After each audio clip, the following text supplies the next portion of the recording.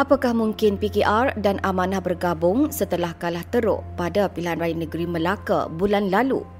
Cadangan penggabungan dua parti komponen Pakatan Harapan itu bermula sebagai spekulasi, tetapi kini diperkatakan oleh Anwar Ibrahim. Apa pandangan tu kita dengar, kita bincang. Tak ada masalah. Tak ada masalah. Okey? Tapi belum lagi sampai ke tahap. Namun belum sempat ia dibincang, cadangan itu ditolak oleh pemimpin nombor 2, Amanah. Tak pernah bangkit dan tidak timbul isu itu sebenarnya. Itu hanya suara-suara daripada mereka yang bukan satu pandangan rasmi parti. Pada PRN Melaka, PKR tewas di semua 11 kerusi yang ditandingi, manakala Amanah hanya menang 1 dun dan kalah di 8 yang lain.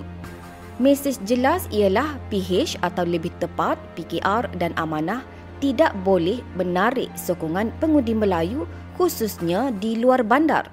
Ketiadaan Bersatu dan Dr. Mahathir dalam gagasan Pakatan Harapan sejak tahun lalu jelas memberi kesan kepada keupayaan PH untuk menarik undi Melayu.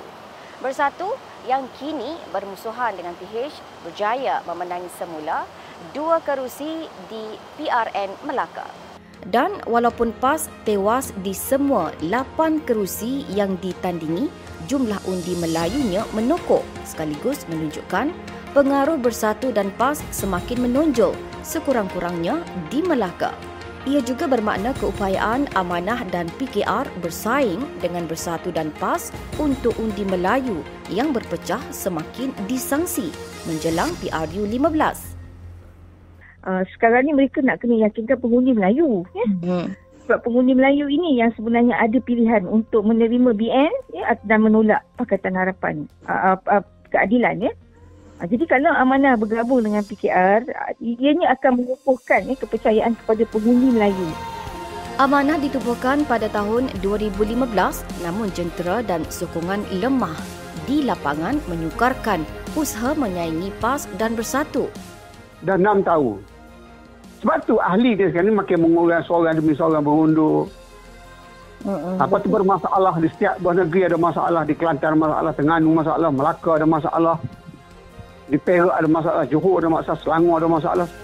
Apapun jika Amanah dan PKR menolak penggabungan secara rasmi, PH terpaksa mencari formula baru untuk menarik sokongan Melayu secukupnya jika ingin menawan semula Putrajaya pada PRU 15. Apakah formula itu? Mungkinkah ia melibatkan kerjasama dengan pejuang dan warisan serta pemimpin muda seperti Syed Saddiq, Syed Abdul Rahman? Kerjasama sedemikian tentunya membawa cabaran tersendiri buat Pakatan Harapan. Zainab Muhammad Yusof melaporkan untuk Berita FMT.